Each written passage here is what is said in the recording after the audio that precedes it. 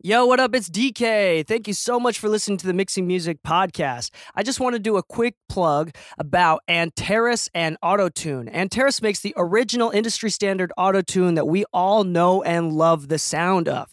We are sponsored by them, so if you visit mixingmusicpodcast.com/autotune, we do get a small kickback from every purchase. Thank you so much for supporting the show. Please enjoy this episode.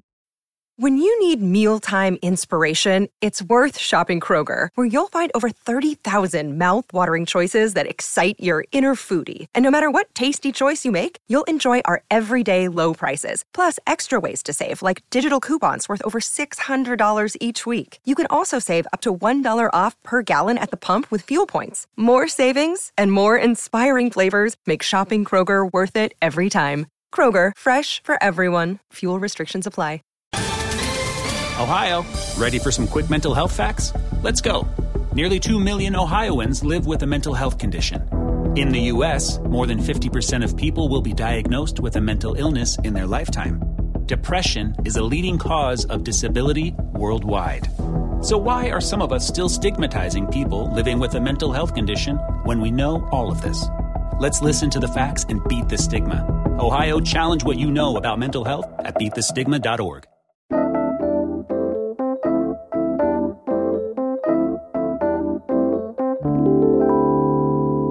1, 2, 3. Hello and welcome back to Mixing Music. I am DK and I'm your host for this show, this episode. And today I wanted to talk about some general misconceptions about mixing. And why it's really hard to be taught how to mix, and why YouTube and experience is the best teacher and the only way to really learn how to get better at mixing. I've had these conversations many times before, but it's also come up a lot in my life recently for like the past few weeks. So I think this is a very pertinent episode that I believe will help you out. Now, I've quoted this before. I'm trying to remember who said it. Now I'm confused. I'm pretty sure it's Chris Lord-Alge, but it might have been Dave Pensato. But anyway, I watched a YouTube video where a Grammy-winning, extremely awesome mix engineer said, "I can teach you how to make a snare sound great. I can't teach you what a good snare drum sounds like." And this is the unfortunate truth about mixing. We can get better. We can learn how to mix. We can watch YouTube videos all day long. But the problem is, there's one key difference between someone more experienced like me, or probably like you, maybe, and someone that is less experienced, or someone who is starting out. And the key difference is this. When I receive a mix, a rough mix from a producer, and they want me to spend the time actually mixing it down, when I receive a rough mix, I hear the rough mix, and I can tell, just by listening to it, within 10 seconds, I can hear where it can go. I can hear the ending to a certain degree. I can hear where it can end up. Now, there might be some flexibility as far as, how I can hear the end product to be, but even an amazing rough mix, if I hear anything that I feel like should change slightly, I can already hear it.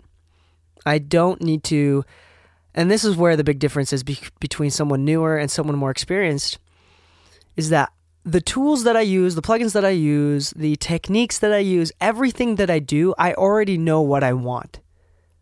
Versus someone who's newer is trying to figure out what the end product could be by using the techniques and the tools that they have.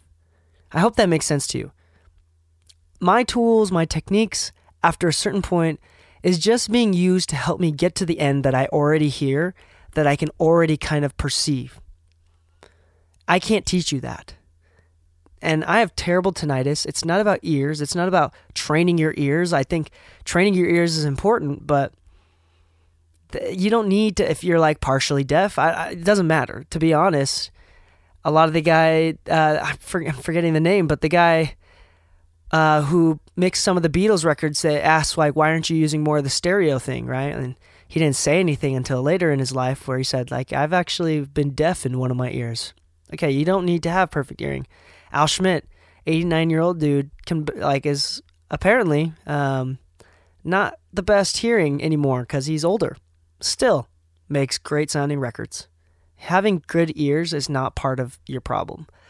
The part of the problem that the only way to fix this problem that I can see in a lot of younger, newer mix engineers or producers that want to mix is just being able to hear what the end product is, hearing where the potential of music can go. And this is, I think it's due to a few things. The first thing is, one, getting used to your monitoring. I'm going to do a whole nother episode on just monitoring, but getting used to your monitoring.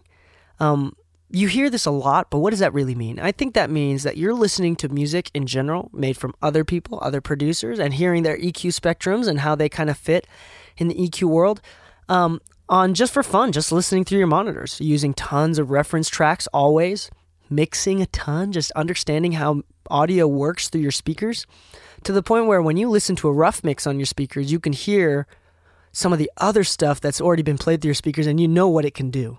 You know if it's too bright, if it's too dark, how much flexibility you have in the low end. This is all stuff that you can get better at just by understanding your monitors and hearing and comparing what your mixes are doing in your own same speakers. So now it's come to a point when I listen to music through my speakers, I know exactly where everything stands, where everything should fit, how it should feel. And when I get a rough mix, right off the top, I can hear, okay, I could actually boost a lot more high end in this. Or maybe I shouldn't boost any high end. Maybe I should take out some high end. Or maybe I should take out some low end. Or, hey, I should probably add in a little bit more low end. I can hear that right off the bat. Just because I'm so used to my monitors and I know what music is supposed to sound like. Now, the second best way to get better at hearing the end product, hearing the end result, is by YouTube. And what I mean by YouTube is a specific aspect. You learn a lot of techniques, you learn about some tools, you learn about how people mix certain things. Now, the only way that you can actually really learn and how this applies to what I'm saying is you take these techniques that you learn on YouTube or from friends or from classes or whatever, and you have to apply them. As soon as you learn them, you have to use them and try to understand the why behind why someone is doing that technique. And how it affects the sounds, and more importantly, how it affects the emotional aspect of that sound when they do that technique. There are no right or wrong answers. There is no definitive tool that you use to sculpt your low end or your mid-range. There is none. It's just techniques. And these techniques provide different sounds and vibes. And you need to increase your arsenal, your closet of techniques and tools that you have. And you need to be able to understand what each one can do. And you can't learn how to do that unless you're using your plugins and trying them out and applying the things that you learn to figure out why someone did those things, how it changes the audio, the vibe that it creates. Once you have a huge understanding and a huge closet full of tools and sounds that you know you can sculpt and how to sculpt them, then that helps you understand and hear the end product a little bit better. Next time you receive a rough mix, because of that, you know exactly what you want. Not only can you hear, oh, I want the mid-range, the bass and the kick drum to sound like this. Not only can you hear it, but you know right off the bat how you're going to go around doing it and which tools you're going to use to get there. It's different from a beginning mix engineer, someone who's trying to mix on their own. We're not trying to sculpt the end. We already know how it's supposed to end to a certain degree, and we're just trying to get there using the tools. So it's a little bit different. So I'm not saying that just because you're trying to figure out what it is doesn't mean that you're inexperienced. I'm just trying to say that the outlook, the mindset is different for someone experienced versus someone who is starting out. If you want to get better at mixing, I think that it is very important to understand what tools you have in your library of your knowledge, your portfolio, I would say, maybe, and figure out what they do, why they do them, and how other people use them. I mean, just because someone else uses them in a certain way doesn't mean that you should or shouldn't use them in that same certain way. But I think that it's part of your responsibility, and the best way to learn is to use them and figure out why someone did that. I keep repeating myself because this is very, very important. Watching YouTube alone is not enough. You got to understand why people are saying that. When you look up Recording Revolution with Chris Graham, why is Chris Graham saying these specific things? When you watch Into the Layer with Dave Pensato, why is Dave Pensato saying these same things? Does it matter what exact plugin you use? Hell no. Doesn't matter at all. Not even in the slightest bit. But the point is the concept. Why? Why is he doing that? What is it changing in the sound? How does it change the song? Go back to the vibe of the song. Some songs don't need big kick drums, subby kick drums.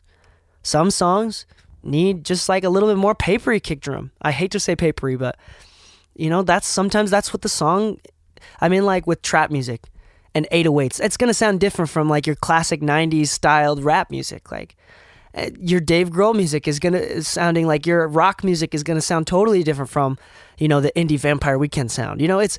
Everything is totally different, and it gives a vibe, it gives a sound. There's no right answer. So just know why people do things. The third thing, I kind of already gave it away, and I'm going to say is there is no right or wrong answer. I cannot stress this enough. If anybody on YouTube says, for example, I've heard this many times, you should high pass everything, they're probably wrong. Psych, they're not wrong at all. They probably have a reason for why they said that, right? There is no right or wrong answer. How did the music sound? Did it actually make it sound better? Maybe in that case. If a guy says, you shouldn't high pass anything, are they right? Are they wrong? No. I think we need to understand why they do things, because there is no right or wrong answer. Music is just communication. It's a form of communication, and sometimes we forget about that.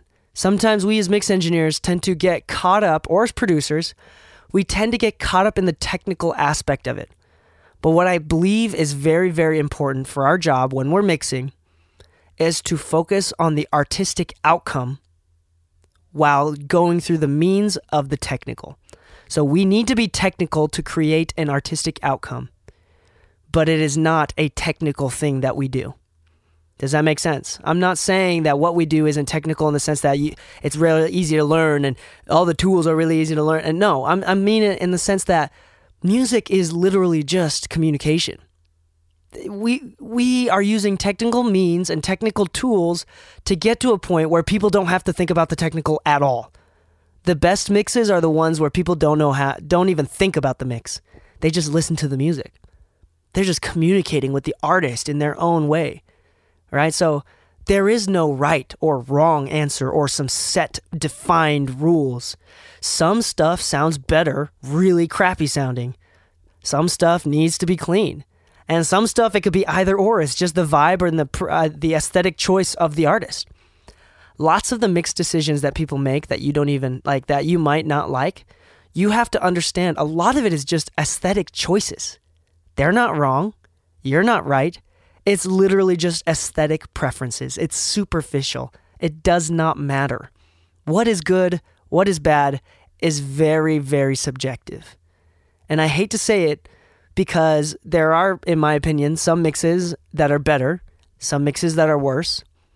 But after a certain point, it doesn't matter. It really doesn't matter. It can go totally right. It can go totally left. And if it sounds good, if it vibes, if you can see the people around you bobbing their head, then it's probably at least good enough. At that point, it's just aesthetics. How do you want it to feel? How does the artist want it to feel? What does the producer think? Sometimes the producer has a big say in the mix. And that's what really matters. I don't want to take away the importance of mixing and take away the importance of the technical, but I don't want people to get caught up in the technical and think that that's the most important thing, that I have all these tools, I have all these plugins, and I'm about to get more plugins, and these plugins are the best plugins. It doesn't matter. It does not matter, not in the slightest. It matters what you know about your tools, how to use them, what kind of sounds you can make with them, and how you can improve the artistic communication that the artist is trying to get across. Is that cool? I'm just trying to get away these misconceptions. There are no right or wrong answers. There are no right or wrong answers.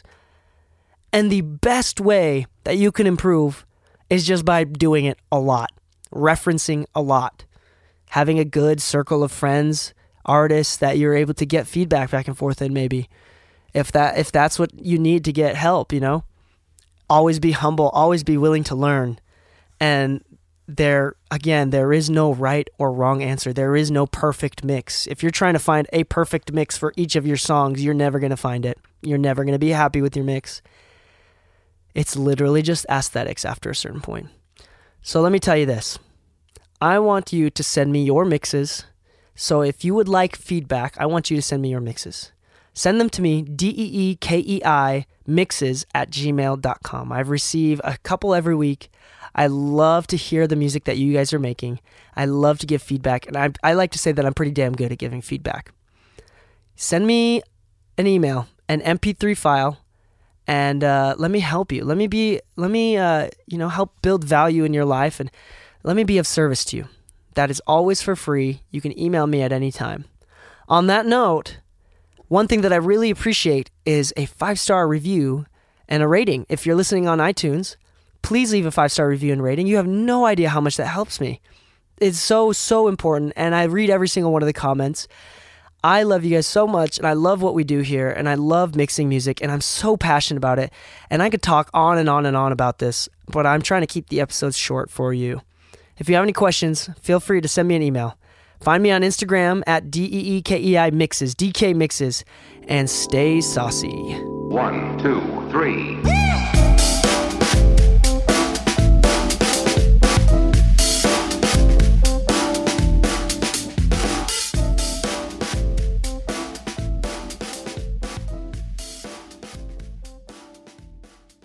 This episode of Mixing Music with DK has been brought to you by LaunchPod Media. If you want to start a podcast, make sure to start it right with LaunchPod Media.